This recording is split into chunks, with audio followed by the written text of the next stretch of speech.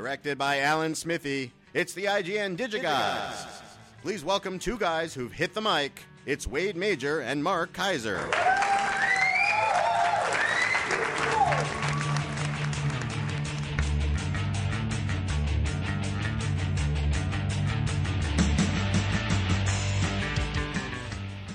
All right, so we are trying something a little bit different today. First off, Corey, who gave us the Alan Smithy reference. That was written by Alan Smithy. Oh, sorry, Lorenzo Raffa. Well, you know. He changed his mind at the last minute. So, we want you to email us at gods@digigods.com and tell us how we sound this week. We have these new little mics. Well, they're exciting. They're the Samson Go mics. If they don't sound good, then I'm just going to return them. Wait, how much do these cost? That's a good question. You're just not telling me. I'm You trying don't to want remember. Tell the audience. No. You're a liar. No, you are withholding information from our beloved listeners. What are they like 35, 45, something like that? Wow. Something like that. Are you asking me? They're like 30 or 40 a piece. That's something, maybe 45. Can't remember which it was. Good job. Anyway, no, I mean I'm looking to upgrade our microphone situation. You don't like to wear the lav. I do. I do not like to wear the lav because I can't get up. Yeah. Well, and I wanted to get to a. If you want food during the show, yeah. How will a lav help us? I don't know. Accomplish giving you food, which I can't give you this week because all the food I have has nuts in it. Try to put the mic so that it's a little more directional. So that because right now you're speaking out and the mic is below you. Would you like me to put the mic farther away from me? You can clip it onto the top of your laptop if you want. That's what that clamp is for. This? Yes. What part of this is a clamp? It goes like this, Junior. See? Oh. This is real. This is quality podcasting programming you're listening to right now. Yeah. So there you go. Oh, look at that. How's that sound? It sounds not great. For some reason, mine sounds better, but that's okay. Hang on a second. How does this sound? It sounds echoey. It sounds muddy, watery. Because it's too far away. Yeah, it must be. What if I just put it down? Well, see, now that's good. What if I just put it down like this? I feel like this is singing in the rain. How about this? Is this all right? Yeah, that works. Is it better than me clipping it on the computer? Oh, Don, because you know we go. It's the greatest scene ever. Anyway. Well, sorry. Is this it? Are we doing it this way this week? I guess we're doing it this way this week. We're doing it this way this week. Okay. By the way, we're doing it this way this week, sweet sister. Okay. It's a tongue twister. Sweetback's badass song. It's very echoey, but hopefully the listeners will not object. So carry on. Okay, if it doesn't sound good, we shouldn't use these. Are you saying it doesn't sound good? I just want to know. Does it sound better than what we had before? I don't know. If it doesn't sound better than what we had before, and what we had before is perfectly convenient and fine, let's just keep what we had before. Well, I guess.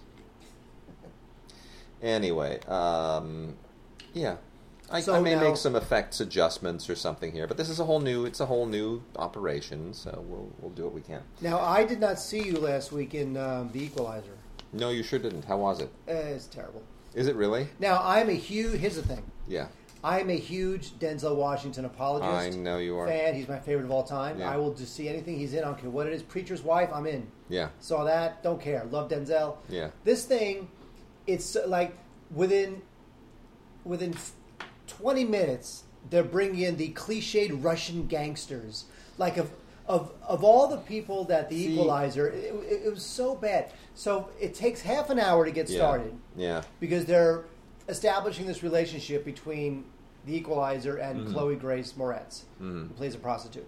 And that half an hour is interminable because, note to filmmakers, just because you spend a lot of time with characters doesn't mean you're learning about them or investing in them. It just means we're staring at them for half an hour. Oh, dear. And then the Russian gangsters come in. And you're like, and then every time somebody died, I thought to myself, you just got equalized. You know, but he never said that. Before we get into the DVDs, it's very violent, which is good. Yeah, it's fine. No, it's good. Violence is good. But here's my issue. They keep trying to take these iconic television figures and reinvent them for the movies in really kind of irritating ways. The first of those was, well, I'm sure there were others, but the first one that comes to mind is The Saint. Val Kilmer as the Saint, really? Simon Templar is an English guy.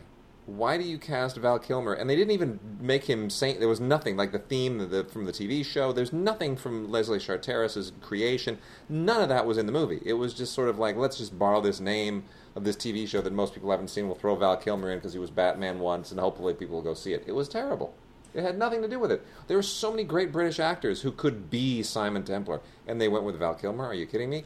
Now, Denzel is a great actor, but is he the Equalizer? I mean, the whole point... There is no Equalizer. It's Well, a the guy whole- who beats up but people. Who Edward cares? Edward Woodward as the Equalizer was this older England. The whole point of it was that the Equalizer was like who James Bond might be in 30 years. He's an older guy. He's a father figure. He's British. Well, you have He's the older got- guy. You have the father figure.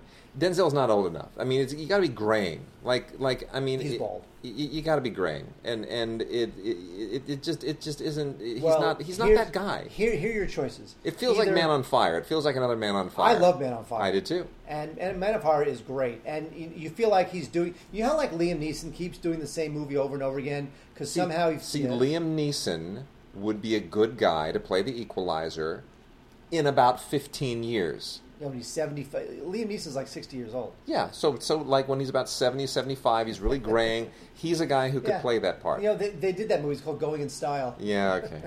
No, but you know what I'm saying? It's like you gotta kind of play to the. I'll give you another case in point. You know what I did yesterday? I was taking a nap with the baby. How is And that like killing Russian gangsters? Taking a nap with a baby. Absolutely the same thing. Precisely the same thing. It's Wow. just as difficult. Wow. Putting her down. No, I was taking a nap with the baby, and I thought, you know what? I never use my Netflix account. Damn it, I'm going to use my Netflix account, and I'm not going to watch something that I have to watch for work. I'm not going to watch anything for like I'm on NPR again on the 3rd. I'm not going to watch any ultraviolet things for the podcast. I'm not going to watch anything that no Vimeo screening links for NPR. I'm going to watch something that I damn well want to watch for the first time in like months. I'm just going to watch something for the hell of it. How often does that actually happen? I can't wait to hear what you watched. I watched the 2-part pilot for Hawaii Five-0 from 1968 on Netflix. That's terrible. And Cocoon. terrible. They introduced Wo Fat and the whole thing. It's terrible. It's fantastic. It's terrible. It's so good. You're saying that because it's nostalgic. It doesn't mean it's good No, TV. it really is good. It's damn good. And I was watching it and I was like, this is why the new Hawaii Five-0 just incredibly sucks, because they just said they grabbed some guy and said, yeah, your name's McGarrett. It's like McGarrett is a dude. He's got style. He's got attitude. He's got hair. He's got a whole thing going. Jack Lord was McGarrett. You cannot just plug somebody else into that part. You can't. Well, they plugged what's-his-name into the part.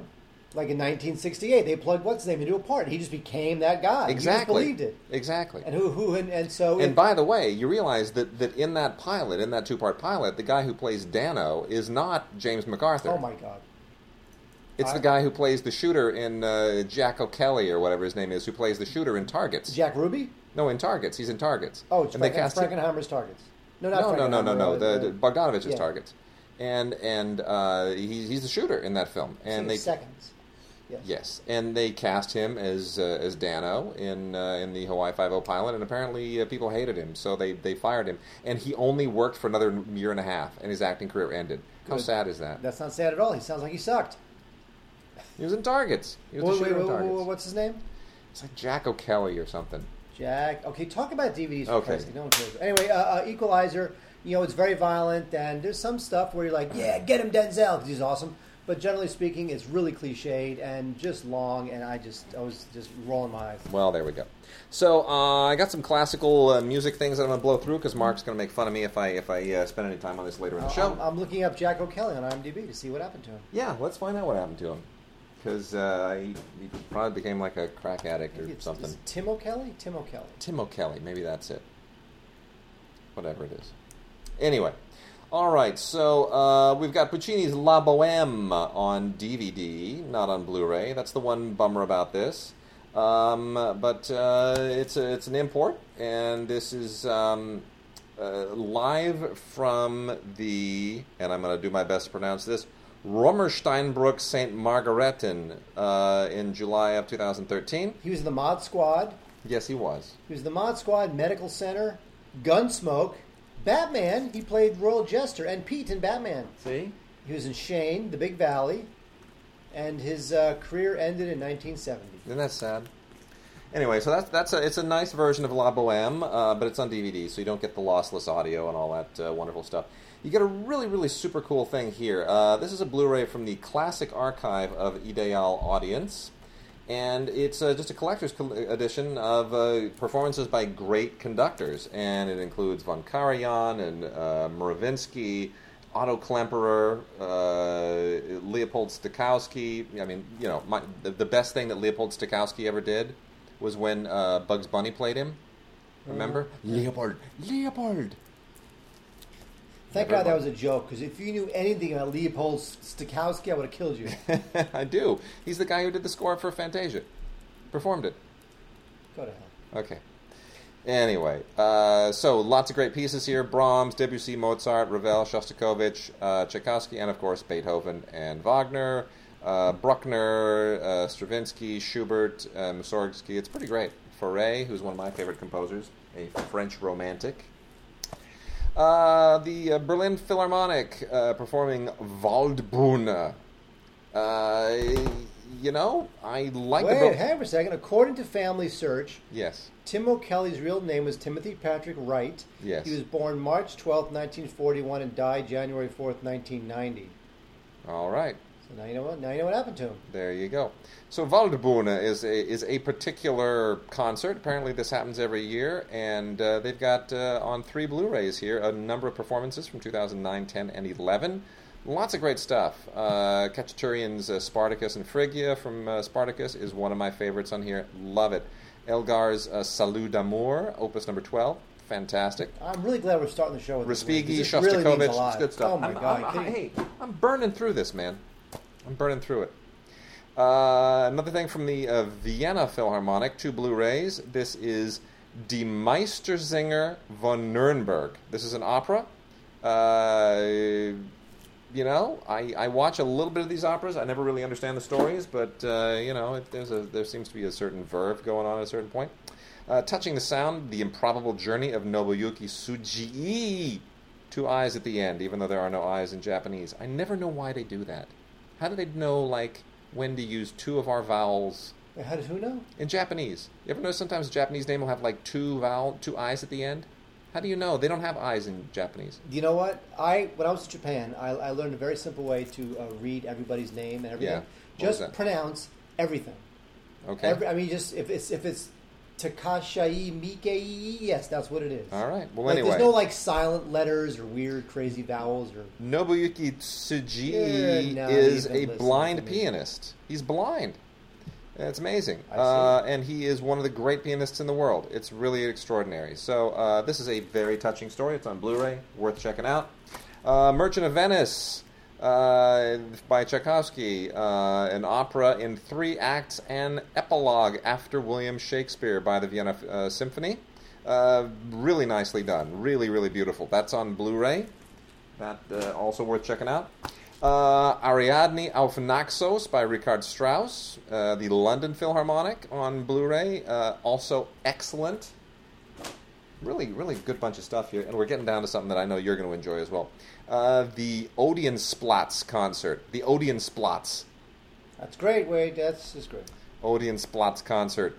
Verdi and Wagner. This is lovely. I mean, it's a really cool location. It's an orchestra in Bayern Munich, and it's just really, really cool. And then there is Rossini's L'Italiana in Algeri, which is done all kind of weird, funky style. It feels very kind of Barbarella-esque. So that's it's Rossini. What do you want? And then this is the one I really wanted to recommend. This is kind of a really cool deal. This is Shining Night, a portrait of composer Morten Lauridsen. Now, Lauridsen is kind of a fixture over at USC, so me being a UCLA graduate takes something for me to actually say something nice about USC people. But I'll tell you, Lauridsen, if you're not familiar with him, he is a contemporary American composer who does choral music, and his album Lux Eterna is one of the most breathtaking things you will ever hear. He is truly one of the great modern composers of classical music, especially choral music. And this gets into who he is and why he is significant and It's just a wonderful documentary profile of one of the great living composers in the United States. It's only 73 minutes long, so it goes really quickly. And if you love sort of, things about composers, definitely check this out. It gets into Lux Eterna as well as Nocturne and O Magnum Mysterium and a lot of his other compositions. But he's a fascinating figure, amazing composer, and this is just really a worthwhile DVD to pick up. So definitely check it out. That is Shining Night, a portrait of composer Morten Lauridsen, Morten Lauridsen, by Michael Stillwater. Very good filmmaker. All right, Mark. Anything else? I don't know. There's other. No, keep going. I don't want to stop you from talking about no, never opera. mind. Carry on. What else do we have on the music front? Oh, actually, before the music front, performance. I see that that's I wouldn't call him a singer. Richard Lewis, No. Richard Lewis is a longtime stand-up comic, mostly famous in the kind of the 90s. But he is known for being one of those quintessential, nervous, neurotic New Yorker types. I actually produced Richard a bunch of times on shows back in the 90s, and actually there is something. I gave Richard, because I produced Richard so many times on shows. Yeah. There is a wherever he went to school, I can't remember where it was. They dedicated part of their TV and media center to Richard Lewis as one of the more famous graduates. And so I remember I was in the. I was talking to Richard. I was going over the show with him. Mm-hmm. And when I go over the show with him, I have my questions, the questions that the host is going to ask Richard on a piece of paper. Right. It's got my name on it. It's got Richard's name on it. It's got the questions on it. So when we're done, Richard says, "Can I have that paper?" And I said, "Why?"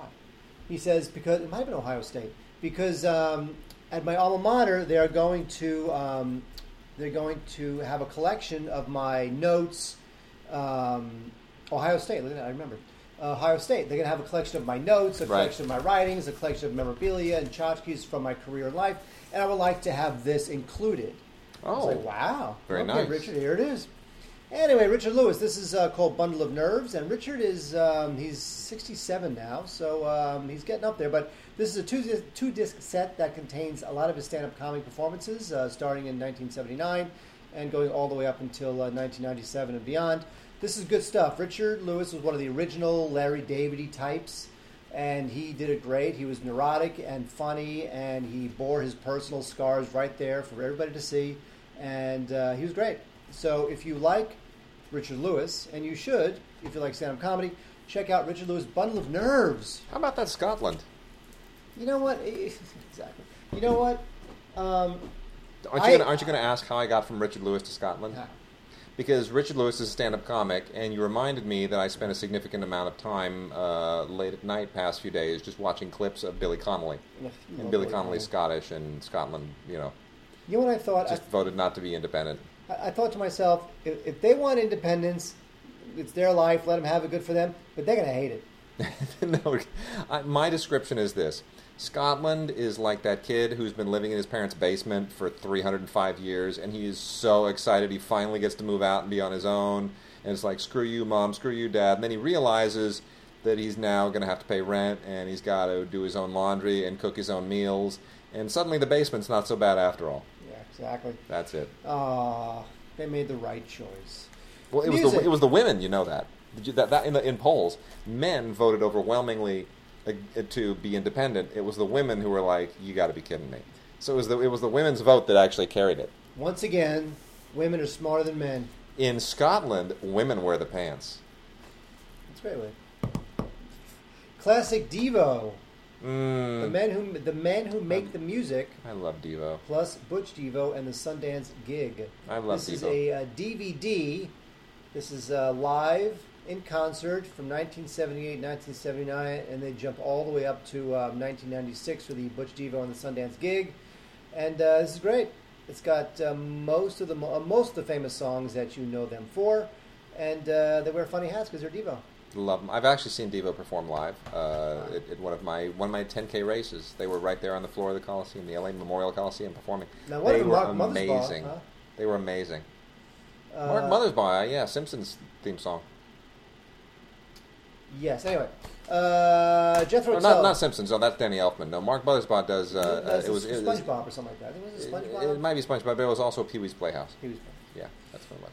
Jethro Tull's Ian Anderson, Thick as a Brick, live in Iceland. Now, this is not Jethro Tull. Yeah. Hang on, I'm going to pause. I'm going to try an effect just to see if I can clean up the audio. Hang on 1 second. All right. Is this any better? Does this sound any better? I don't know. You're asking me. I don't know. I don't know. We'll see. Okay. Anyway, Jethro Tull is Jethro Tull's Ian Anderson. Now, this is not Jethro Tull, the entire band playing in Iceland. Mm-hmm. This is just Jethro Tull, who, as you know, is the flautist of the band. Mm-hmm. But it's still good stuff because he's still very talented, and the guy's a total survivor, and the guy rocks, and you gotta love it.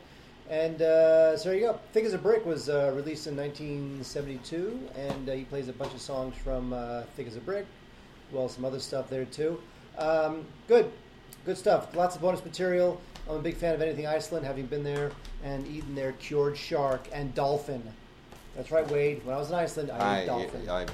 You're welcome to it. Dolphin Carpaccio. Also, we have Queen, Live at the Rainbow, 1974. I love the fact that the great thing about these Blu-rays that they come out with, this is from Universal and Eagle Vision, is that you get these concerts that are like 40 years old, and now they're just looking great on Blu-ray, sounding pretty damn good, and a lot of classic concerts. Anyway, we have from the Rainbow Theatre in North London from 1974, Queen. Plays all their classic hits, including Killer Queen and guitar solo. I was looking at the back of the box to remind myself what they played. Yeah. And track 12 is called Guitar Solo. One of sweet. their most favorite songs. That's probably Brian May doing just a guitar solo. Anyway, no, they actually do Jailhouse Rock, which is very good too. The Rainbow was a legendary place in the 70s and the 80s. I mean, that was like the rock place, and in the 80s in particular, it was for hair bands and metal bands. It's where Cinderella and Motley Crue and all those guys and their groupies would hang out. And what's interesting about that is, you know what the Rainbow used to be? It was like a really classy bar and grill back in the golden days. It's where Vincent Minnelli and Judy Garland used to hang out. I think it's even where they had their first date. It's the golden days now, Wade. Yeah, well, whatever. All right, I'm gonna switch. I'm gonna try one more time. Hang on. So I don't think any of these audio switches, things that I'm doing, are making any difference. Okay. Carry on. I was not a fan of Swedish House Mafia, which was the electronic dance music trio. They were only around for a couple of years. I never really liked their music, but I thought it was pretty fascinating, their film Leave the World Behind. Now, Leave the World Behind is a kind of a concert documentary thing that charts the band's final tour. Now, by all accounts, they pretty much broke up in order to save their friendship. And it's good stuff. Again, not a big fan of the music, but I am a fan of watching them interact and getting a sense. It's almost like a eulogy for the band. It's almost like they're playing their own funeral, in a sense, because they know it's going to be their last tour together because they're breaking up. So Swedish House Mafia on their final world tour, Leave the World Behind. Yeah. I liked it. Don't like the music, but I definitely like them, and I like this documentary. So you're the man. Now, Wade, here's the thing. I'm gonna mention to you a Blu-ray that I only want you to watch if you hate me. Okay. This is called Believe Tour Dance Experience. Now, Believe Tour Dance Experience, it's hosted by this choreographer and dancer, and what he does is he takes you step by step into all the dance moves that Justin Bieber did during his Believe tour. So you get Justin's dancers, you get Justin's choreographer, and the guy, they teach it to you, they break it down, everything that Justin and his backup dancers did when they were on their Believe tour. Yeah, so I don't there's care. tips for techniques to dance like Boyfriend and As Long As You Love Me and all sorts of crap-ass, not so BS, interested. ridiculous douchebag songs that horrible person sings and whatever the hell he does. Not so interested. And so it's called Believe Tour Dance Experience. Basically, I think I know what's happening here, actually. What's going to happen here is anybody who buys this, their name will be entered into a database, and they'll be killed. So that way we'll know who to kill. That's actually very They bought interesting. this. It's an interesting theory. Wait, there's a band called Of Montreal, and The Past as a Grotesque Animal is about the leader of this crazy indie pop band. Actually, their stuff is kind of catchy. A little weird, but kind of catchy. Kevin Barnes is the leader of the band called Of Montreal. And, he is one of those guys who's just very driven to make music. He is so driven that, it costs him friendships and relationships. And it's kind of interesting. And the movie's kind of about, like, is it really worth the sacrifices you have to make to just so completely and overwhelmingly pursue your artistic dreams? And so it's got that interesting little thematic schmear there that I liked. All right. The Past is a Grotesque Animal. It's from Oscilloscope. I wish it was on Blu-ray, but it is on... just on DVD. DVD. Some special features, including some live performances and some deleted scenes. But, check it out. All right. So now that's music out of the way. Do me a favor there with your microphone. I'm just testing. I'm testing things. There's a little switch on the side. Do you see the switch on the inside? I'm working on it. Hang on. Yes. Pop that switch up. Pop it up. We're gonna take the dB enhancement off. How is that? That better? That might actually be better. Oh my God! It might be better. Wow. Yeah. Now you're a little loud. You're a little hot. Oh, I'm hot, all right. Okay. So anyway, a couple of things I want to make mention of real quickly because we're not going to talk about them on the show today. We're going to hold these for Halloween, but you should know that they are out this week. One is from Anchor Bay, the Halloween Complete Collection Blu-ray set. The Complete Collection, every Halloween movie ever in one set. Very impressive because you're having to deal with multiple companies here.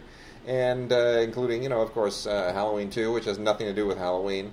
And multiple versions of all of them. It's a big deal. So we're gonna talk about that for Halloween, and then probably also include mention of that in our holiday gift guide. And then the Texas Chainsaw Massacre 40th Anniversary Collector's Edition Blu-ray combo is out.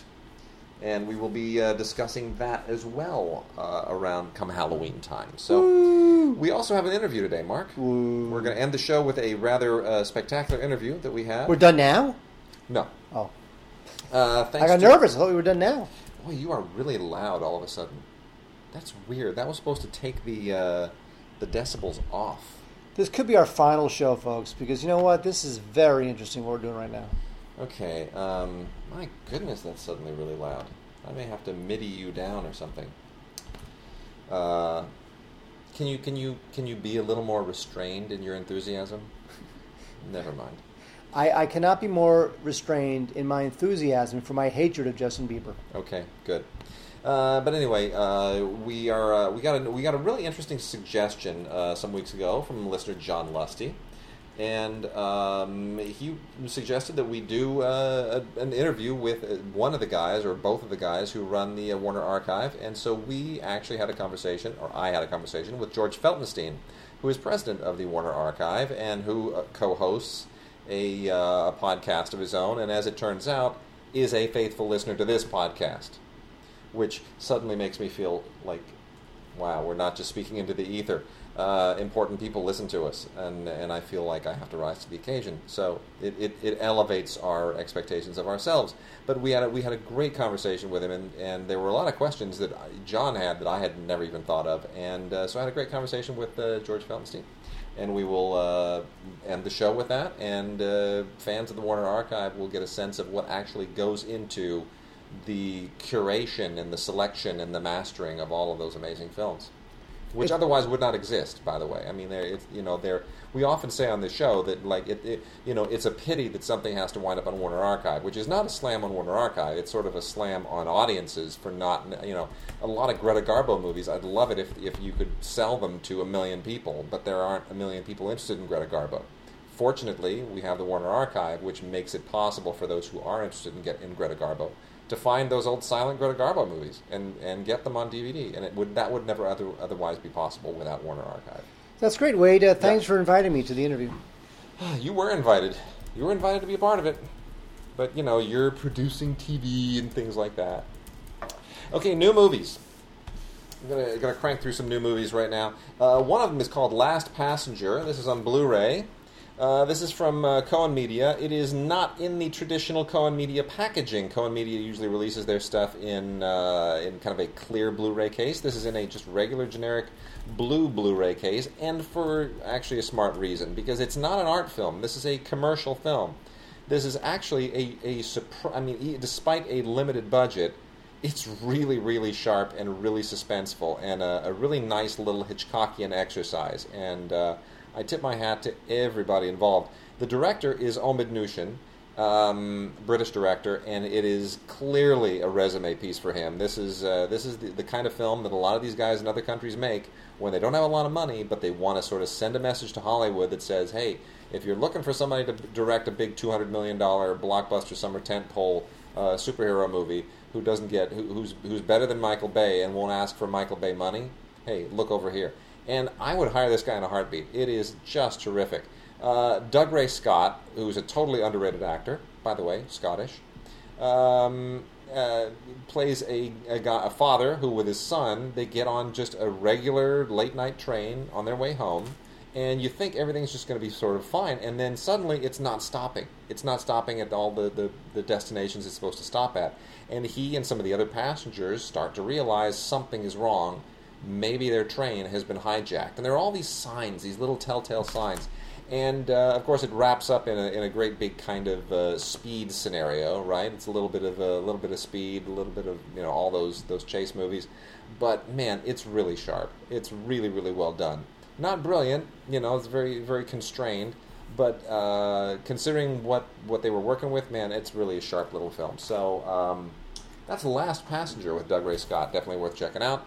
Also, The Calling with Susan Sarandon, who apparently can't really anchor big movies anymore, but this is a DVD of The Calling, which also stars Topher Grace, Donald Sutherland, Gil Bellows, and Ellen Burstyn, another former Oscar regular in the 70s. Remember, Ellen Burstyn was nominated like every year. Oh, yeah. In the 70s. Alice doesn't live here anymore? Remember in the 70s, it was like every single year it was the same actresses. Shelley Winters. It was Ellen Burstyn and Glenda Jackson and Jill Clayburgh. Right, and who was the... I'm getting old. Diane Keaton. Diane Keaton. They were like every year. They were all in it, either in supporting or actress, one of the two. Louise Fletcher. Louise Fletcher, of course, certainly for Cuckoo's Nest. Anyway, Susan Sarandon here plays a detective. And Ellen Burstyn plays her mom, who rather a glorious drunk of a mom, borrowing a little bit from her Requiem for a Dream character, which I'm sure Mark just absolutely adores. But anyway... I do. Yeah, I know you do.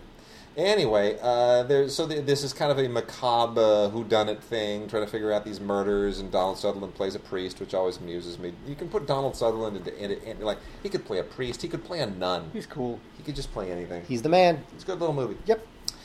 And The Rover is one of my favorite films of the year so far. I thought The Rover was terrific. I am a gigantic fan of David Michôd. David Michôd, of course, was the... director of Animal Kingdom, and I thought that was brilliant. And he made kind of a gritty, somewhat near-future-ish, Mad Max-ish movie with The Rover, which is more constrained. Animal Kingdom is big. The Rover is small. Animal Kingdom has scope. The Rover is very focused on minutiae and detail, and it's very sparse in its dialogue. And a surprisingly great performance by Robert Pattinson, who plays an American Southerner. Basically, the idea here is that there's some kind of post-apocalyptic thing going on. Which you never know what it is. You don't really know what it is. No. But it's sort of like this is between now and Mad Max. This is the linkage, right? If you want to put it that way, it's much more realistic. And something has happened. Society's disintegrated. Guy Pearce is sitting in some kind of makeshift bar. Everybody guards their stuff. Everyone's strapped with a shotgun. And outside, these two brothers, one of whom is Robert Pattinson, they're coming from some kind of illicit encounter, and they got a buddy who's bleeding to death, and they steal his car. And actually, no, Pattinson does not steal his car. Pattinson is... I'm trying to remember how this all shook out. I'm not bailing you out on this. No, well, anyway. I want you to suffer. Anyway, Pattinson's brother takes off with the car, and then Guy Pearce goes out and... Doesn't he stop Pattinson? Is that how it worked? I can't even remember the beginning. Did you like it or not? I like it a lot. I like it a lot too. I've completely forgotten the setup, but you don't need to remember the setup. Anyway, it's pretty sharp, and it's just the relationship between Guy Pearce and Robert Pattinson along the way as they're trying to track down Pattinson's brother, And, there are some cops in this thing, but there's almost like vigilante cops. It's a really... And the way the thing wraps up is so interesting, because you're trying to get inside Guy Pearce's head the whole time. What's making him tick? Why is he so mean? Why is he so determined to get his car back? The things, the lengths to which he will go, the tortures that he will inflict. It's a brutal, gritty, really stylish, cool film. And David Michôd had all kinds of offers to do Hollywood films, and he chose not to. He wanted to do this. And it's based on a story that he co-wrote with Joel Edgerton, who, of course, was, Joel Edgerton helped give him his career launch by producing Animal Kingdom. And I think it's a sharp little movie. So that's on Blu-ray and a digital HD combo set, and definitely worth checking out. Some really cool special features on here, mostly featurettes, but that's it. Check it out. That was a great plot synopsis. Yeah, anyway. Oh, Wade. That was horrible, but, What are you going to do? They can't all be gems. Hey, that's my line. I know. I stole that from an old Mad magazine. I know. You didn't know that. I'm gonna try switching up my microphone again. I think the 10 dB limiter was. Now should I do something too? Yeah, switch yours back to the middle. Yes, switch sir. Put that little thing back to the middle. All right, hang on, working on it. There we go. How's that? Better. It is better. It is better. Okay, so here's the thing. Whichever listeners are remaining, we can talk about Neighbors. Yeah. With Seth Rogen and Zac Efron. And you know what? I like this movie. I like this movie because it's disgusting, but not in that really over-the-top, obnoxious, disgusting way. But also, it's funny. And it's disgusting, but yet funny, but not too disgusting. But also, there's another movie in this movie that I don't even think they knew they were making. Perhaps. There is something here about that very uncertain transition to adulthood that Seth Rogen and his wife are going through. Like, they see this frat boy neighbor, Zac Efron, they're having all sorts of fun. Yeah. And they still think they're young enough to be able to mix it up with the young kids. But actually, the young kids, they're really not. They're adults now, and they have a baby, and they have to be adults. And so it's I don't know that the movie really... I'm not sure if the movie wanted to make any points about this, but it actually does. That sometimes you've got to say, you know what? We're adults now. We've got a baby to take care of. We have a family to raise. Cool. We have jobs we have to go to. And you know what? As much as we used to be a frat boy, maybe 18 months ago, 2 years ago, 5 years ago, those days are over. All right. I kind of like that. I mean, I feel that again. That was very. That's the subtext of the film. The unspoken subtext. I'm not sure even the film knew it was putting out there.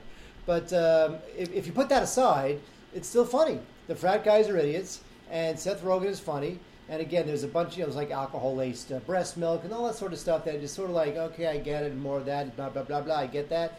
But still, it's funny. It's the movie you expect it to be with Seth Rogen and Zac Efron, and it's good. It's funny. Liked it. On board. I'm going to have to watch it now. See, Also, I had avoided this. Now, Rose Byrne. Here's the thing with Rose Byrne. Rose Byrne. I burned Yes. a rose once. Rose Byrne. I was getting confused. I was setting the table, and I forgot which was the flower and the candle, and Well, I don't get it. Well, Rose Byrne, who, by the way, is delicious. True. I saw her, not her personally, although I wish I had. She was in This Is Where I Leave You, whatever it's called. The Jason Bateman thing, which is not very good. Sure. But she's just a cog in that big sitcom machine of This Is Where I Leave You. Yeah. And I'm looking at her going, you've been in a whole lot of movies that I've seen you in, and I know you're in them, but somehow you're not a household name yet. You're like right there. You're the space shuttle, and you're trying to get escape velocity. You're Rose Byrne. You're almost there. Just really kind of like not quite there. She was in Bridesmaids. She was in X-Men First Class. She was in Neighbors. And it's kind of like, yeah, I feel like you're there, but you need that one little push to get into the superstardom that I think you're going for. Putting that out there. Okay, Wade. Yeah. I'm done with that. Okay. Here's a bad movie. Very Good Girls. Very Good Girls was written and directed by Naomi Foner, which is bizarre because she's never directed a film before. She's the one who wrote Running on Empty. Naomi Foner is also, you know who she is? She's the mother of Jake and Maggie Gyllenhaal. True dat. Yep. So the mother of Jake and Maggie Gyllenhaal, who never directed a film before and wrote Running on Empty, which is a great film from 1988, I'm tempted to say. wound up writing and directing a bad film about these two big city girls played by Dakota Fanning, Elizabeth Olsen, who decide that over the summer they are going to get laid for the first time before they leave for college. Okay. And they both have their eyes on the same dreamy street artist dude, played by some kid named Boyd Holbrook. Okay. Good cast: Ellen Barkin, Richard Dreyfuss, Demi Moore, obviously Dakota Fanning and Elizabeth Olsen. The first problem with the movie, quite frankly, is that Fanning and Olsen are too old to play these roles. They're supposed to be kids going off to college, and they're both, they both look too old. Anyway, this thing was very disappointing. I was expecting more from Naomi Foner, but what are you going to do? So, The Signal is one of those movies that falls into what I call the Twilight Zonization of movies, and that has happened exponentially ever since The Sixth Sense. The director of this film, William Eubank, this is Bob second Eubanks? film. No, William Eubank. Bob Eubanks? The game show host? No. From the Newlywed Game, whatever it was? No.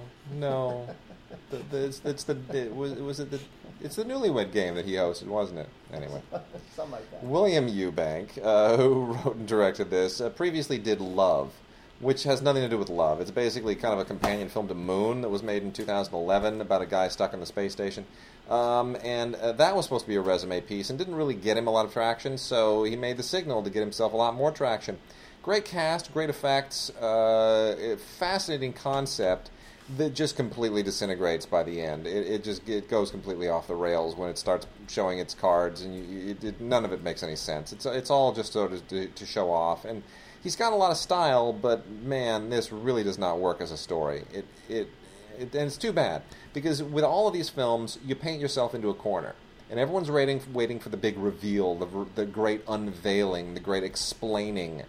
And the more exotic you make it, and the more twisted you make it, and the more confused you make the audience, and the more odd things you throw in there, the bigger the payoff has got to be. And all these movies do a really good job of building up like an incredibly bizarre scenario, but your expectations start going through the roof, and then when everything gets paid off, you just feel like did you really just go there? Are you kidding me? That's the resolution?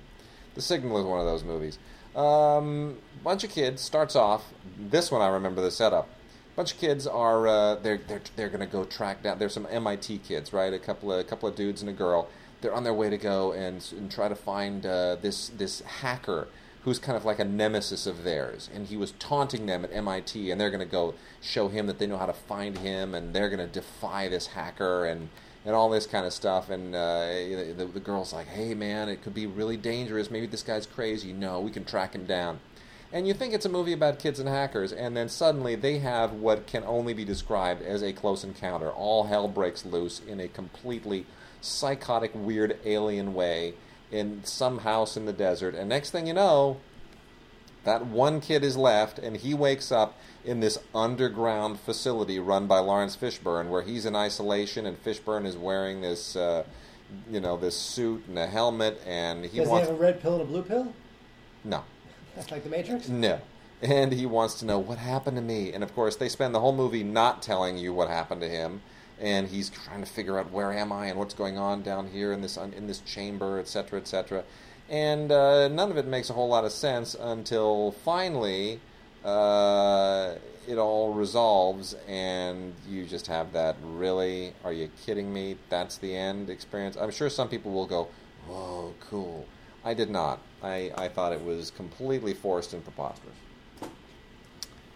Good-looking Blu-ray, though, I'll say that. It's a good-looking blue. Carry on. Fort McCoy is a very heartfelt and sentimental and labor of love-ish sort of film, written and directed by Kate Connor, and it takes place in 1944 at a obviously one of the American shames of World War II is that we had about a couple hundred Japanese prisoners in POW camps here, including George Takei. Yes. Now, also there was also a number of German and Italian American civilians who were arrested as potentially dangerous enemies of the state. And Fort McCoy is the story of Eric Stoltz. It's not the story of Eric Stoltz, but Eric Stoltz plays a guy. It's so funny how they don't want to have Eric Stoltz play like a soldier or a commander because there's too much like moral implications behind that the story can't handle. So they get him into this situation by making him the barber. He's the barber at Fort McCoy. Of Seville? And, yes. Yeah. The barber of Fort McCoy. And while he's the barber at Fort McCoy, he's, he meets a Nazi SS officer. He's got a Catholic sister who falls in love with a Jewish soldier and all this sort of stuff. So it looks good. It's very heartfelt, obvious labor of love. I respect the film. It's a little too sentimental for me, but it's an interesting sidebar to the war that a lot of people don't know about, and I'm not sure has ever even really been explored, at least in terms of film. So Fort McCoy, it could be if your parents might like it.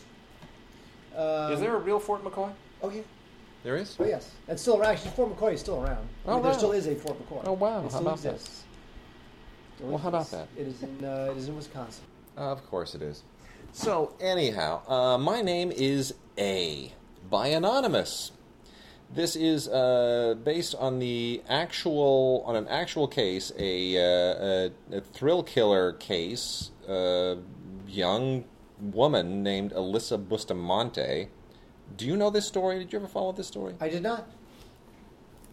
Does it sound like the sound just changed? To you? I'm not wearing a headset. You're wearing a headset. Oh, yeah, that's right. You're not wearing anything. God. I'm trying to figure this whole thing out. It sounds like it may have improved suddenly for some strange reason. The way USB mics are very odd. Anyway. No, this is a true story, written and directed by Shane Ryan, who does a decent job with it. I'm not that familiar with the actual story, so I have to imagine that it means to share a little bit in common with Beautiful Creatures, the Peter Jackson film. Right. And, that's a very famous kind of two women who became killers story. And same thing here. This is, a story, a very interesting story. 9-year-old girl disappears, and what transpires thereafter is deeply disturbing and a little bit really weird, frankly. But for this particular genre of film, I found it to be surprisingly engaging. So that is from Wild Eye Releasing, kind of a nice little discovery. And then last on the new movie front, before we let Mark kind of tell us what else is coming out, we have Virgil Films, a film called After by director Pieter Gasperts.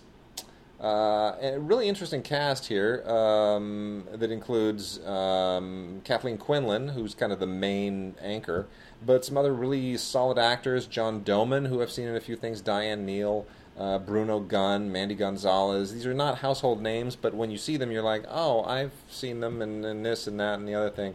So it was a really interesting bit of casting. But Kathleen Quinlan, of course, a longtime favorite of mine, going all the way back to Twilight Zone, the movie. That's right. She was great in that. She was there was the cornfield one. Anyway, this is a really interesting, very timely story about a family that is in upstate New York, kind of falling apart. Because the family business is falling apart, and as far as these family dramas go, this is totally different from any of the others. It goes into completely different places. It doesn't tread on all those cliches. Like, what was the Meryl Streep thing that I hated so much? Osage County. That's right. Yes. Oh, Osage County, whatever it was. Horrible. This is not that. This is better, and didn't get really a theatrical release. Could have, if we lived in a different era. If we lived 10, 15 years ago. So. Give a shout out to Kathleen Quinlan and Virgil Films' release of After. Pretty sharp. Wait, we talk about DVDs that'll be coming your way soon? Hit us. Forget it, I'm not going to. Okay, Change fine. my mind. All I right. wanted to, but now I'm not. Fine. My Fair Lady, 50th anniversary, coming out in December. I know a few things about this, by the way. Whoa! And it's going to blow your mind.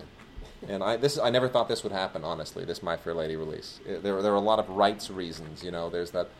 Anyway, I'll explain it more when we cover it. All right. Well, that's coming out. Yeah. Time Bandits coming out on Criterion. Totally. Yes. Criterion December. Huh? Have you seen Terry Gilliam's new film? I heard it's terrible. I've not seen it. It's just like, it's turgid. I think he's done. It's turgid. No, it's like he took all of these little pieces of Brazil and tried to invent a new story around them, but there's no story. It's just like... It looks kind of low budget and... Yeah, and it's got like really bad CGI in it, and it's...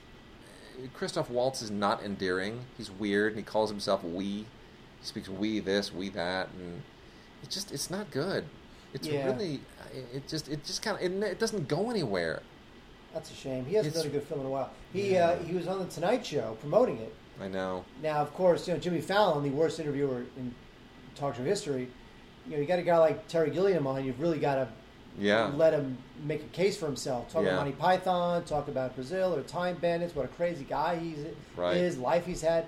Oh, now when you're Jimmy Fallon, you just talk about Jimmy Fallon. Because all Jimmy Fallon does is interrupt, because he's Jimmy Fallon.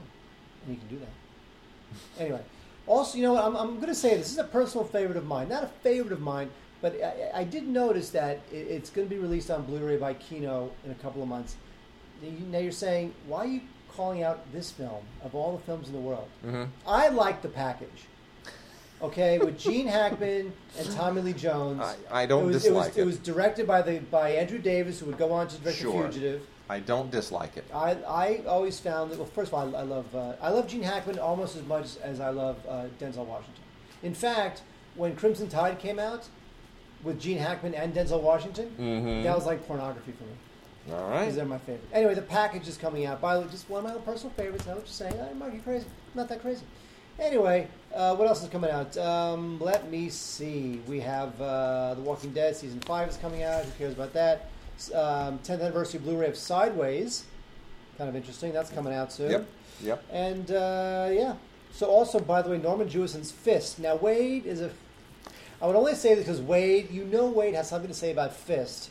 Fist was just like this pro-labor film that starred... Joe Esterhaas wrote it. Joe and Esterhaas wrote it, and Stallone starred in it. Yeah. That's coming out finally. Never been out before. Yeah. Well, no. I mean, look, Melinda Dillon is a very good friend of mine since I was a kid. Grew up with her son, who's a good friend of mine. So, anything that Melinda's in, I kind of grew up with. So that includes Close Encounters and Fist and Bound for Glory, and I love all those movies. It was just cool at the time to be able to see a movie and go, I know somebody in that movie.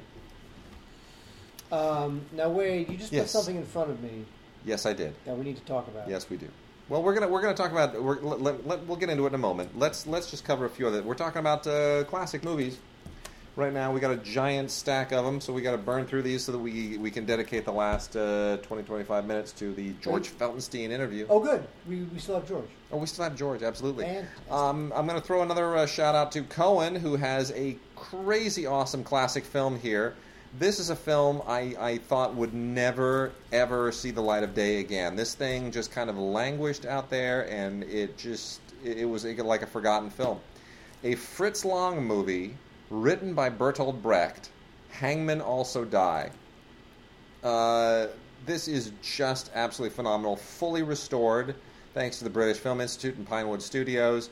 It includes a 1-minute sequence that was not included in the original domestic release. And amazing cinematography by James Wong Howe. It is a really, really cool World War II political thriller. And it all takes place in Nazi-occupied Czechoslovakia. And it's just incredibly sharp. And anyone who knows Bertolt Brecht, I mean, when you have a name that people turn into an adjective like Kubrick and Kubrickian, Brecht and Brechtian, you know that you're something special. And Fritz Lang and Bertolt Brecht just absolutely kill it with this. It is a fascinating combination of talents. The film was made during World War II, before World War II even concluded, so you still have that feeling that a lot of World War II films, like in 1943 in this case, had, which is the vibrancy of this unresolved conflict and the fact that nobody really knows how it's going to resolve. And the United States had just entered the war, and it's pretty great stuff. Then we also have a couple of awesome releases from Criterion that I also have been waiting for forever. Jack Clayton's The Innocents on Blu-ray. Arguably the scariest movie I have ever seen. If not the scariest, certainly in the top 3. Jack Clayton, wonderful director. Excuse me, Wade. Good grief. Also did, Room at the Top, got an Oscar nomination for it more recently before he passed away. Certainly within the last few decades. One of his last films was Something Wicked This Way Comes, with Jonathan Pryce, who, of course, was in Brazil by Terry Gilliam, bringing everything full circle.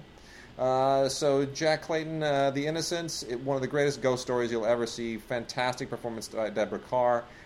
This is like the anti-Mary Poppins governess movie. It's just outstanding. Tons of special features here, including an audio commentary by Christopher Frayling, who is a historian, and just wonderful, wonderful look back at the movie. It is really great. Beautiful widescreen, fantastic black and white Blu-ray of The Innocents. The other criterion here is The Tragedy of Macbeth, Roman Polanski's version of the Shakespeare play, which is arguably one of the best ever made. It's just first rate. Polanski pulls out all the stops, completely Polanskiizes the thing. You get the 1971 documentary Polanski Meets Macbeth on here, gobs of other extras that just are incredibly fantastic. There's even an interview with co-screenwriter Kenneth Tynan from the Dick Cavett show in 1971. And anything with Dick Cavett is just the best, isn't it? Wasn't Dick totally. Cavett the best interviewer ever of all time? I don't know about ever of all time, but he definitely my was God. awesome. Cavett was he was it. Anyway, so really, really wonderful. And an essay by Terence Rafferty, of all people. So that's from 1971, 2 hours and 20 minutes of Polanski doing Macbeth. And man, is that that'll just wipe you out. Mama said knock you out. You got it. Ghostbusters 1 and 2, which is now packaged in a pretty little handsome Digibook-style case, finally out. Mm-hmm. Both have some all-new features. Obviously, Ghostbusters totally holds up. Classic, mostly thanks to Bill Murray, because he's timeless and great and always hilarious. I liked Ghostbusters 2. Most people did not. I like 2 scenes in Ghostbusters 2. Just 2 scenes, though. The part where there's a ghost. No, I just there are only 2 scenes in the movie that I like, and one of them is when Peter McNichol says, "Via my covets with goo." I still laugh at that. You know, I'm not. I noticed when I popped this in that on the back of the box, the Digibook box, they actually list every single language that comes with the subtitles. They usually don't do that. Yes. They don't put it on the back of the box. Usually on the back of the box, it doesn't say English, Arabic, Bulgarian, Chinese, Croatian, Czech, Danish, Dutch, Finnish, French, German, Greek, Hebrew, It does Hindi, here. Hungarian, Icelandic, Italian, Japanese, Korean, Norwegian, Polish, Portuguese, Romanian, Russian, Spanish, Swedish, Thai, and Turkish. Doesn't usually say that on the back of the box. Yeah, well, it does this time. Anyway, these films are great. The transfers are the same as in the previous 17,000 versions of the DVD and Blu-ray of Ghostbusters. Actually, the Blu-ray of Ghostbusters 1 and 2. But looks good. New features. Got to get it. Remastered in 4K. Love it. Ghostbusters 1 and 2. I concur. Let's talk just for a second. It's funny. They finally reconciled themselves to the fact that Bill Murray was never going to sign on to a Ghostbusters 3. But they still didn't want to actually hire anybody else until they got Bill Murray's blessing. And apparently now it's a go. Now that Bill Murray's like, yeah, I'm okay with female Ghostbusters. That sounds like a good idea. Now it's a go. It's just the last thing you want is Bill Murray bad-mouthing your new Ghostbusters. But tell me it's not going to be like Paul Feig directing It will be. Kristen Wiig and Liz McCarthy. It will be.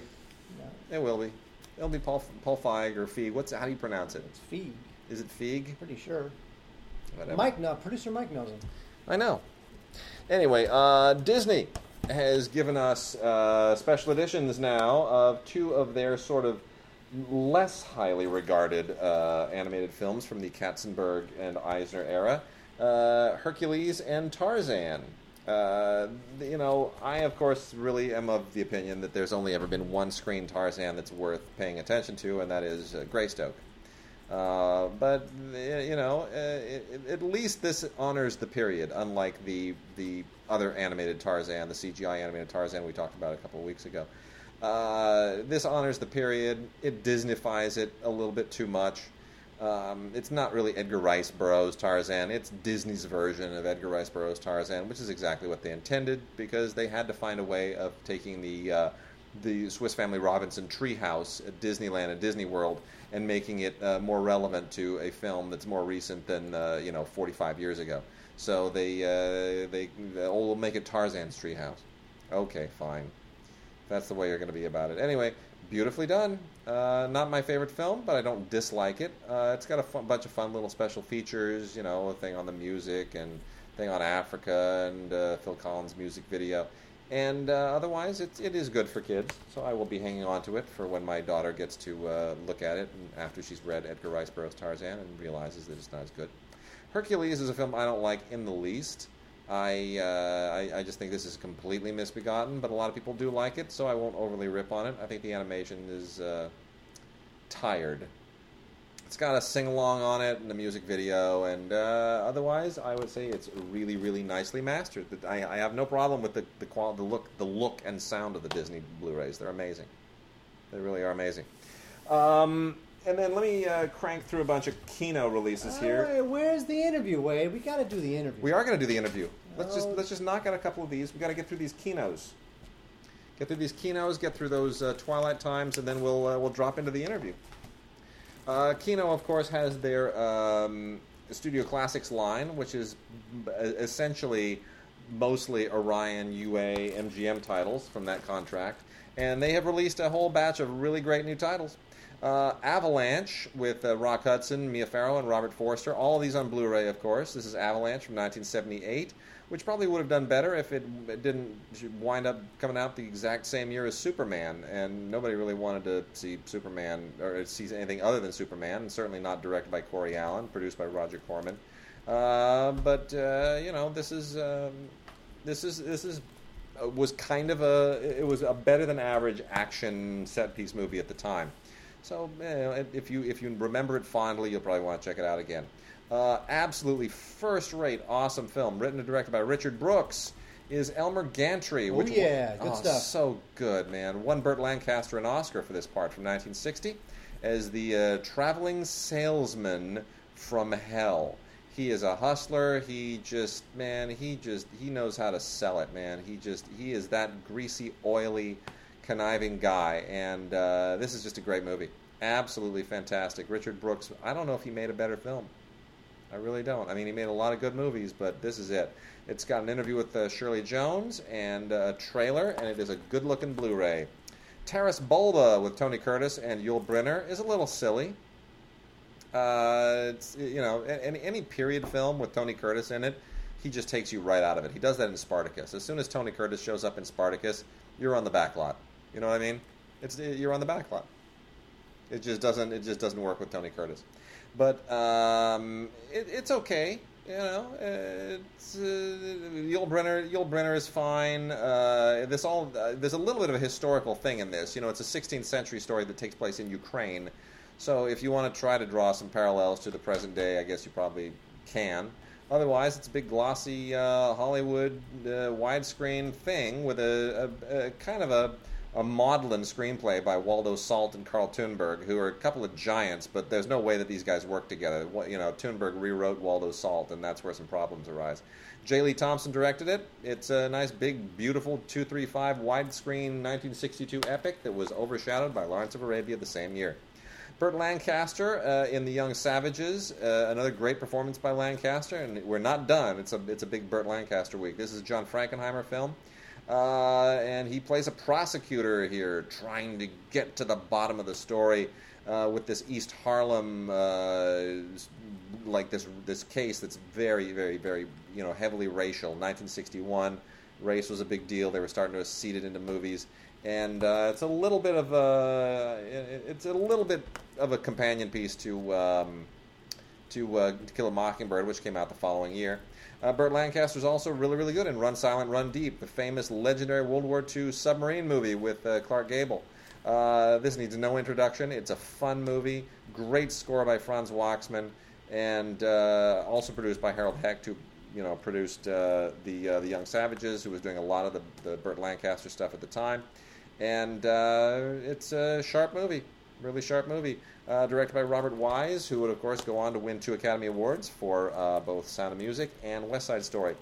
Not Star Trek the Motion Picture? No. Flesh and Blood is the Paul Verhoeven movie that kind of put him on the map. This was his first English language film. Really graphic, really violent, but great performance in particular from Rutger Hauer. Kind of the very typical Paul Verhoeven movie, noteworthy in part because it was photographed by Jan de Bont. So you have 2 future Hollywood mega action directors involved here. Jennifer Jason Leigh is a little bit out of place in the period story. Again, this is a 16th century tale, kind of a medieval knight, lots of lust and all that. We've got a couple with Sean Connery, as long as we're talking about Scottish independence. And Meteor was a gigantic bomb. Do you remember what a tank this was? Oh, yeah. 1979, the year of Star Trek the Motion Picture, by the way. Man, this thing, Ronald Neame, Ronald Neame did the Poseidon Adventure, great British director, but man, this was just like the end of the old school action film. This was a disaster. And Stanley Mann co-wrote it with Edmund North. It's all about a meteor that's going to collide with the Earth. All-star cast, horrible, just horrible. Natalie Wood and Sean Connery cannot save this film. It's Martin Landau, Trevor Howard, Henry Fonda, Carl Malden. Everybody shows up in this thing. Dreadful. Here is the gem this week. If there's one that you got to go out and rent or buy, you got to look at The Great Train Robbery. Michael Crichton directed this. That is bizarre. It seems so un-Crichton-esque. It's so un-Crichton. Everything that he was writing and or directing from 1970 all the way through to the day he died, with the exception of ER on television, it was all science fiction stuff. It was all kind of, futuristic cautionary viruses and man's technology run amok, and, it was all that. Jurassic Park and Andromeda Strain are essentially the same movie, if you think about it. I mean, there's not a lot of difference there. And all Crichton ever did was science fiction-y stuff, except for this. And it's his best film. It is fun. It is a lot of fun. And Sean Connery and Donald Sutherland, Leslie Ann Down. It is absolutely wonderful. Produced by Dino De Laurentiis, one of the rare cases where his films didn't suck. And it's just fantastic. Great Jerry Goldsmith music. It's a wonderful, wonderful movie.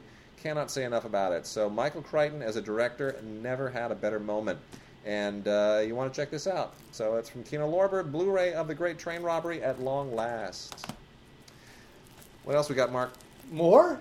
No, the Twilight Time stuff. Oh, all right. Then we'll do the interview. Then we'll do the interview, and then we're done. Okay, here we go. Running through the Twilight Time stuff, we have La Bamba, which was love this movie. Luis Valdez's terrific biopic on Richie Valens, played, of course, memorably by Lou Diamond Phillips, his best performance.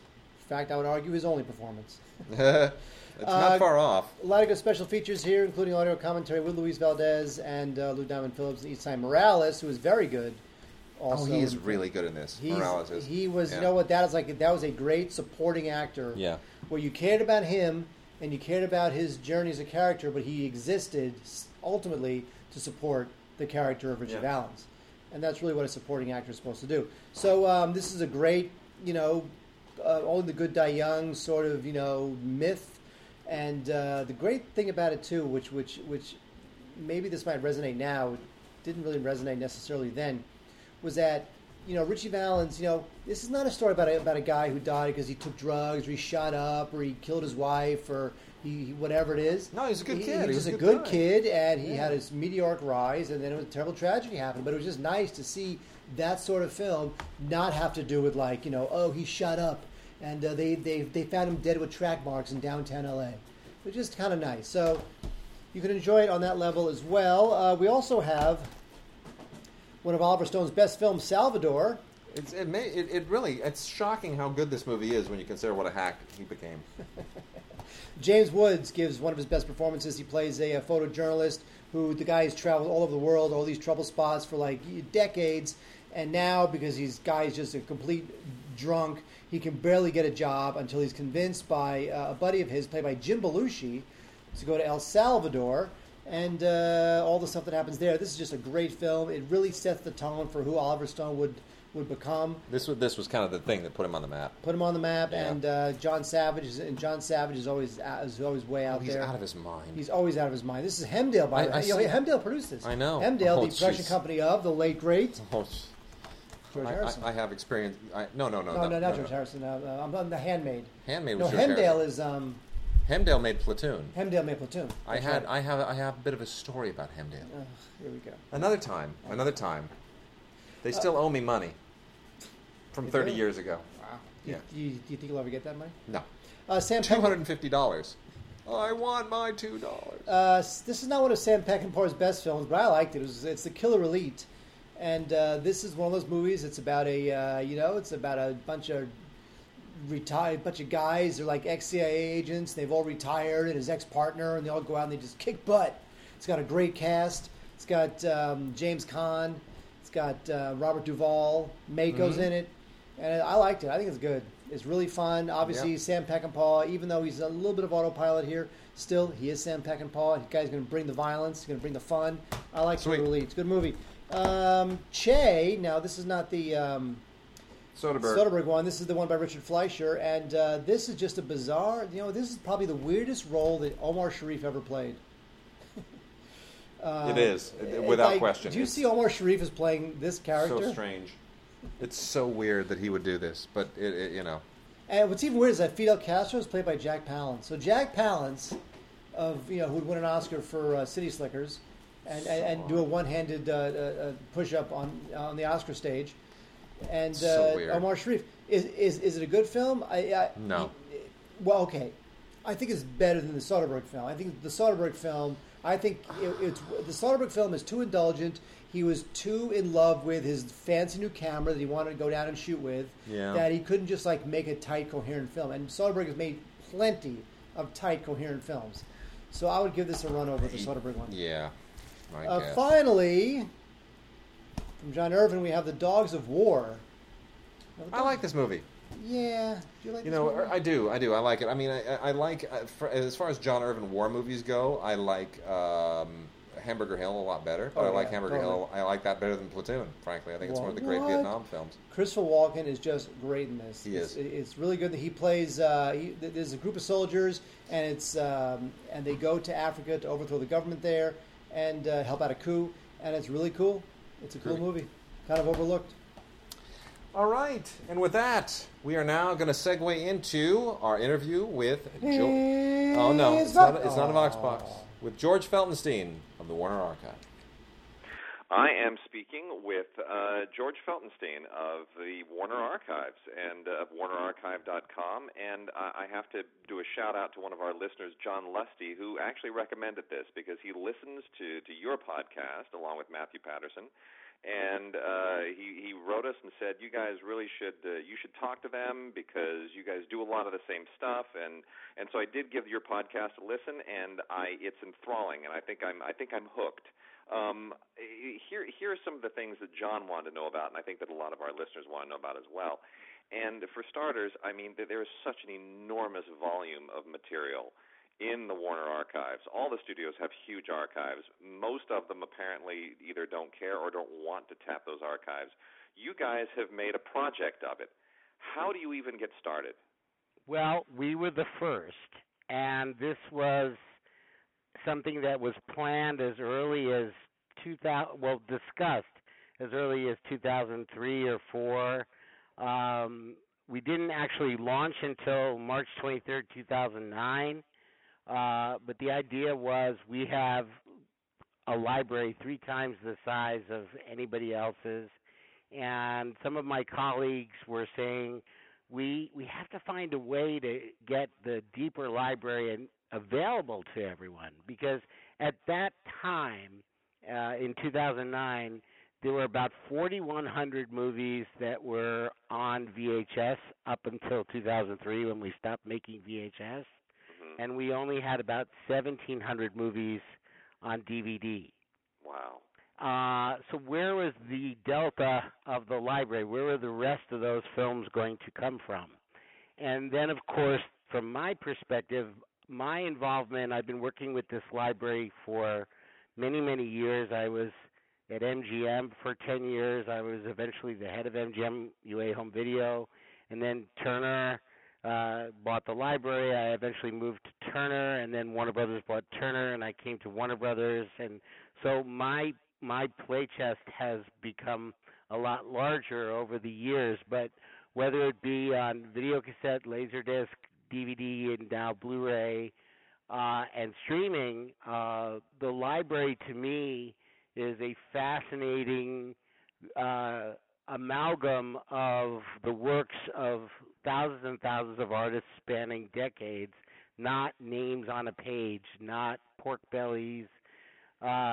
We look at these films and television shows as important films and television shows, and also something that may not be so important but has a following out there. And I've prided myself on knowing what fits where and what goes where, and I started in traditional home video retail, and then as the retail business began to shift, where a lot of the stores where I would go shopping every Sunday morning I would be at either Tower Records or Virgin or whatever, buying DVDs and CDs. A lot of those stores closed up. And whereas the video business continued to be robust, the business for catalog started to not have a retail outlet, and so we started the Warner Archive collection with 150 features using existing masters, and now 5.5 years later, we're at almost 2,000 releases, and we, within a year of being in the business, started remastering because we were running out of good quality masters that were in their original aspect ratio, which was essential for me from the beginning. Right. And eventually we reinvested in the library and continue to, and that's how, and since I'm a listener of your podcast and a religious one, I know you've talked about the Monogram films that we've released and some of the really obscure films that weren't on any lists. And in fact, we're on memos from previous owners like Allied Artists and Laura Marr, where they said, these films are worthless, it's okay if they deteriorate. And I was like, I don't agree with that philosophy. I know there's an audience out there for this. Yeah. And whether it be something like Red Dust with Jean Harlow and Clark Gable, which people were clamoring for and never had made it to DVD, or it's the Monogram cowboy movies or the Bowery Boys, or the television series like Beyond Westworld, which lasted 5 weeks before it rightfully got yanked off the air. But there's an audience for it, and we've prided ourselves on expanding to television, to animation, made-for-television movies, and most recently, and we're extraordinarily proud of this, Blu-ray. Yeah.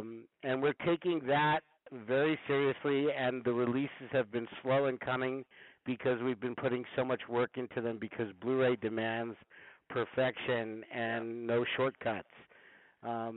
So that's where we are, and we're dedicated, and what we don't have in resources and people, we make up in passion. And I think that is hopefully what distinguishes us from the rest.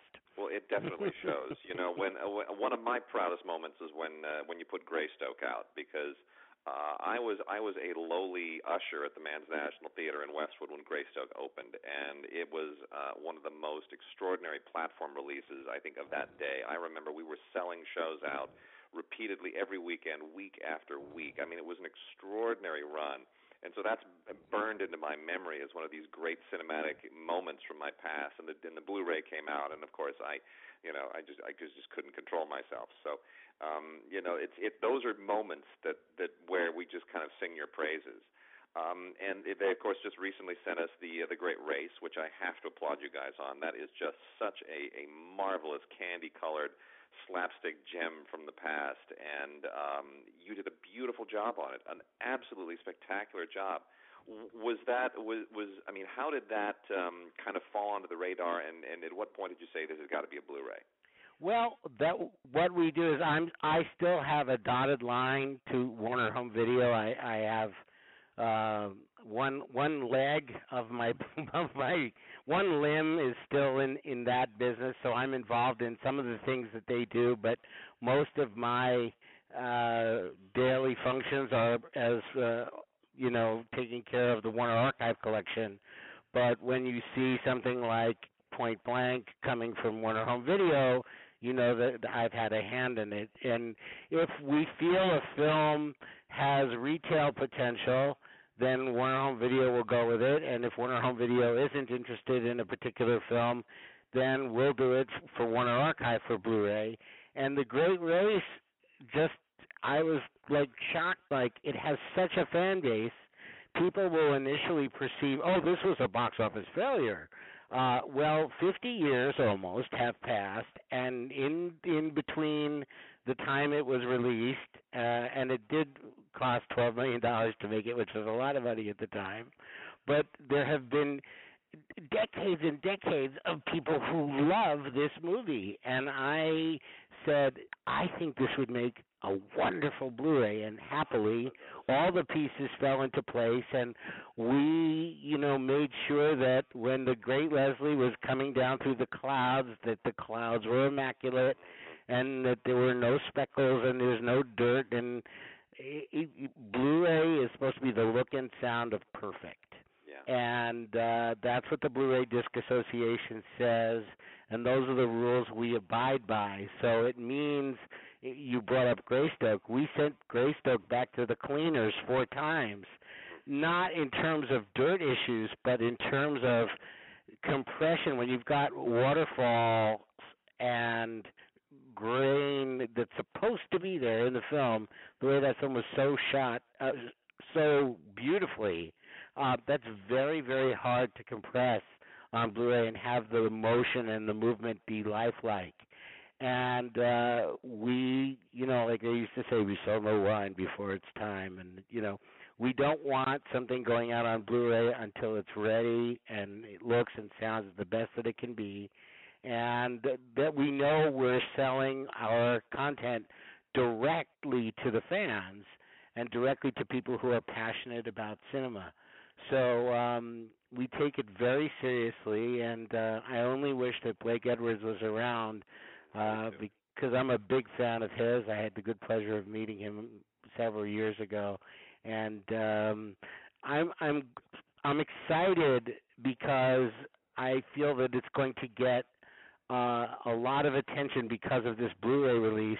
It came out on DVD in 2001 and really hasn't been promoted or marketed very much since then.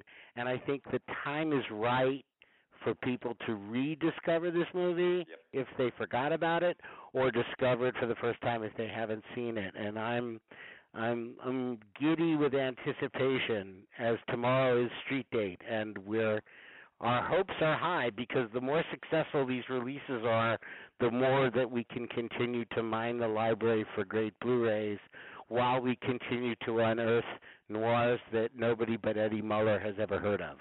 So, what I mentioned on the podcast was that it's uncanny to me how many people I talk to who've seen The Great Race years ago, but their recollection is it's a Terry Thomas movie. It's not a Jack Lemmon movie. And I just said, see, that's the amazing thing. Jack Lemmon, a guy you normally who's so iconic, he disappears into that character in a way that your memory, you think he's someone else. I mean, it's just amazing. He's remarkable in it, and I hadn't seen the film in a long time until we started working on it, and I had fond memories of watching it on the 4:30 movie in New York growing up, when it was in 2 parts because it was so long, and I had shown it in the film series when I was in college and 60-millimeter CinemaScope, and then the DVD came out shortly after I moved to Warner Home Video, but I really hadn't seen it in a very long time, and I was like, I remember this movie being really good, but it's better than I even remembered it. It is. And I'm very excited about the release, and I'm very grateful. I'm excited that you're excited as a fan of your podcast. Well, thank you. That's so flattering. Now, let me ask you, too. Here's the thing about the technological part of this, because it's the archives have got to pose big problems and challenges every once in a while. How do you deal with the technological end, and what are some of the biggest challenges that you have had so far? Well, there are 2 sets of challenges. The challenges for DVD. Blu-ray is a whole other set of challenges, but I'll talk about just like the DVD side of things. The great majority of our library, and we're talking like the older, let's say the Falcon series with George Sanders and his brother Tom Conway, or even a movie like Red Dust with Gene Harler and Clark Gable. Most of these movies hadn't been mastered in 20 years, 25 years. The existing masters that are shown on television are not questioned because they've been sold to TV, and the broadcaster says that's fine. They'll up-convert it to a fake HD or whatever. But nobody really questions quality, and we have a certain responsibility to making sure that the end product is worthwhile to the consumer. Now, at the same time, you have a very, very, very rare obscure movie from 1930 that nobody's been able to see and nobody's heard of. Our sales expectations are going to be less, so we adjust our spend accordingly because we have an accountability to our fans. We also have an accountability to the shareholders of our company, and I have to be accountable to management to running a profitable business. Right. So it's that balance between profitability and quality that is constant. It's the battle. I've heard so many filmmakers talk about this, art versus commerce. It's the endless battle. And trying to, another example of this, we just released finally our last volume of Bowery Boys films. Yes, you did, number 4. 4 and 48 movies.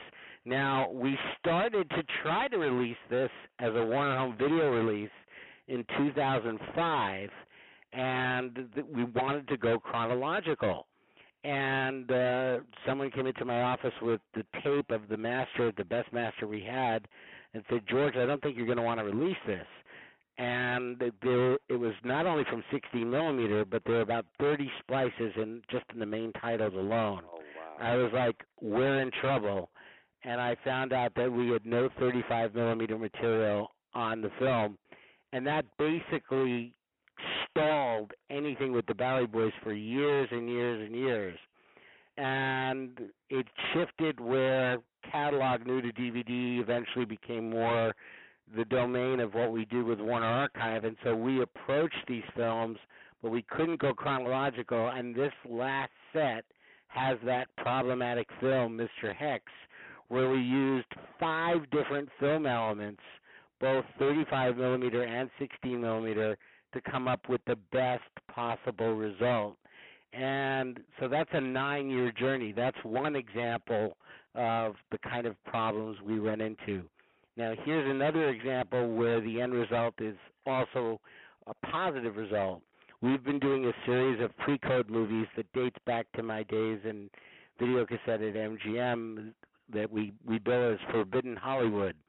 And I started Forbidden Hollywood as a VHS set of releases in 1989. Came to Warner Home Video. We started Forbidden Hollywood on DVD in 2004 or so and continued it with Warner Archive. There was one film I wanted to put out in Forbidden Hollywood called The Key with William Powell. And I had them pull the fine grain positive, which is a safety copy of the original negative that was made back in the 50s, and it had very severe vinegar syndrome.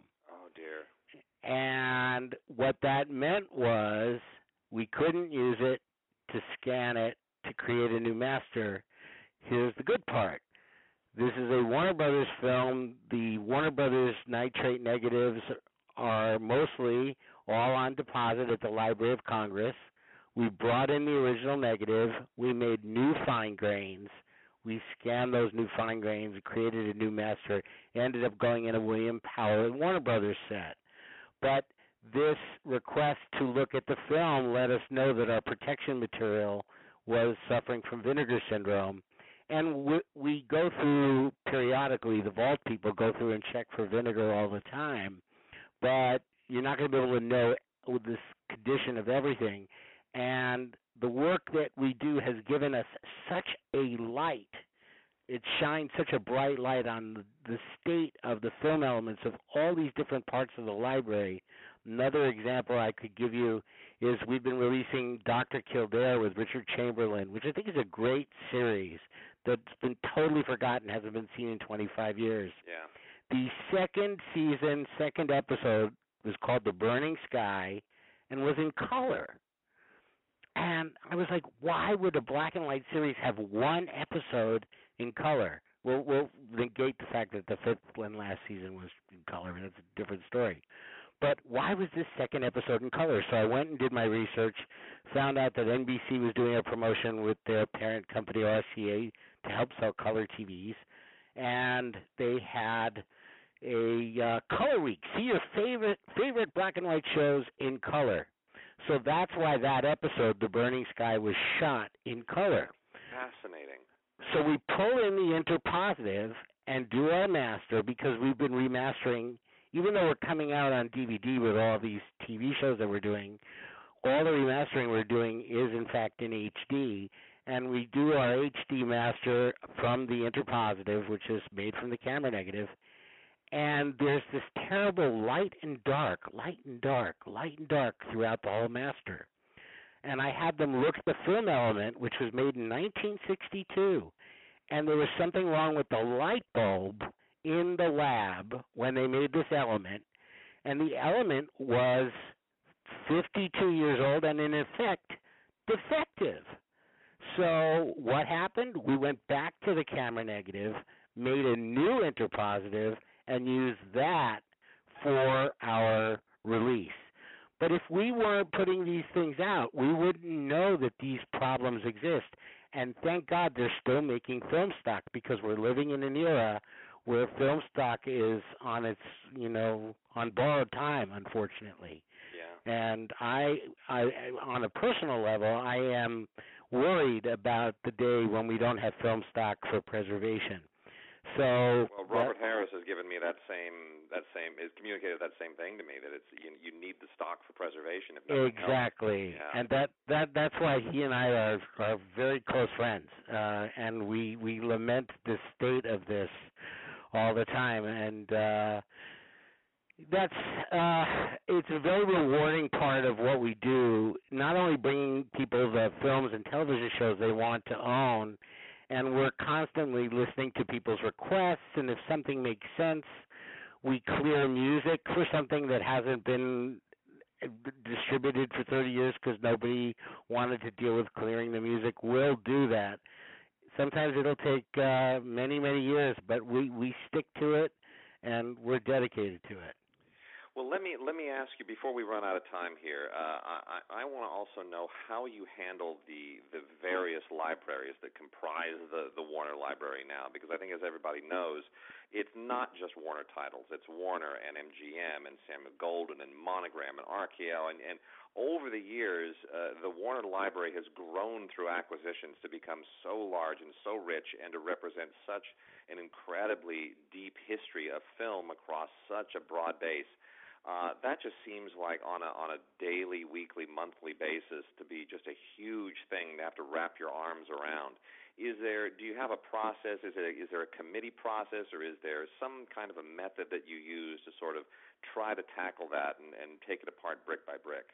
Well, here's the beauty of it, and I do want to clarify also that the Samuel Goldwyn films are owned by the Samuel Goldwyn Family Trust, yes, and we have them under domestic home video license. Right. Just like we have a licensing deal for disc domestically with Paramount. But overall, our core library is, of course, all Warner Brothers films, with the exception of films where Jack Warner made bad deals and they reverted to a third party, like My Fair Lady. All MGM films that were made up through April 1986, courtesy of our purchase of Turner, which had bought the MGM library from Krikorian. And then the RKO library, which we also got when we bought Turner. Those are the main ones. And then when we bought Lorimar, Allied Artists and Monogram, what was left of that, because they had sold things off over the years, that fell under Warner Brothers ownership. So you've really got 3 major studio libraries plus 2 minor studio libraries and a lot of independents. And I have colleagues that I've been working with through various dynasties who, Stephen Anastasi in particular, I want to give a shout-out to, because I worked with him back at Turner, and then when Turner was purchased by Warner Brothers, he heads up our film preservation here at Warner Brothers. He's got an amazing staff of people that constantly track these things and make sure that the library is cared for.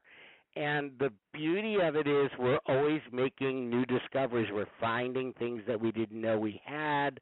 We're opening up cans and finding out that something is missing in the can, and we find that leads to a search of finding something else that was in the wrong can, and then you find something else you didn't know you had.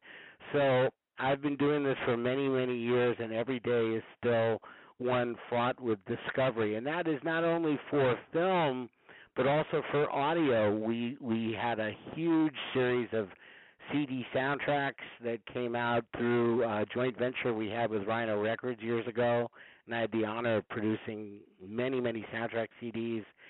And then that continued with Film Score Monthly. Lucas Kendall, a wonderful gentleman who put out so many of the instrumental scores, he became a great friend. And then there's all the animation. I mean, it's endless. I am hoping that I want to be here till I'm at least 85 or 90. I got a lot of work to do, and I love my job, and I love working for Warner Brothers, and I love being able to get the content to the people that want it, because I'm one of the people. I am a consumer of DVDs and Blu-rays and streaming and the whole bit. Well, so I am one of. I always say to the people when I talk to them, you know, I'm just like you. I'm one of you. I buy the latest releases that come from our colleagues at other studios if they're films that we want. You know, I spent this weekend having a great time with the wonderful Criterion disc of Sweet Smell of Success, which is one of my favorite movies. So I celebrate the work of other people, and, you know, we're all in this together, and that's why Bob Harris is one of my best friends. Well, so. he's a good friend of mine, too, and it's an education every single time I talk to him. I feel like I learn something new. So my last question then, is there anything that you can talk about that might be coming down the pike? And I'm glad you mentioned the animation there, too, because the Hanna-Barbera stuff is something that I always look forward to. That's an entirely amazing library unto itself. Is there anything that you can talk about that's coming down the pike? Well, I can say there will be more Hanna-Barbera. There will be more films on Blu-ray. We don't like to tip our hat too much about something that may be coming along, because if we hit a snag, then we end up with a disappointed consumer. Case in point, I've been trying for 5 years to release Frank Perry's Last Summer, and we won't do it until we can release Frank Perry's Last Summer, not the butchered version that ended up getting cut to an R and so forth and so on. And I've got 2 archivists arriving here this week to help go through the vault so that we can hopefully go through the pieces to find the pieces we need to get that out. And every summer that goes by that we haven't put out Last Summer, I feel depressed. Well, it's going to be worth the wait, I'm sure. That's what we're hoping to do. We're only aspiring for bigger and better and more dedication to what consumers want. That's what we're here for. Wow. Well, and the fans appreciate it. I mean, that I know just from our listeners alone. It's just magnificent. Well, and as one of your listeners, I got to say I love your podcast, and was very distressed this week that you skipped a week, but we skipped a week of releases too. Well, that's we're back in the saddle, and we're back up to it. So I just cannot thank you enough, George. Thank you so much. It's been a pleasure. It has been a real pleasure. Keep up the good work, because the better the work that you do, the easier our job is. So my pleasure, and I thank you for all the kind words. And I'll be listening to your show this week and weeks thereafter. Perfect. Thanks so much. Thanks. Bye-bye. Bye-bye.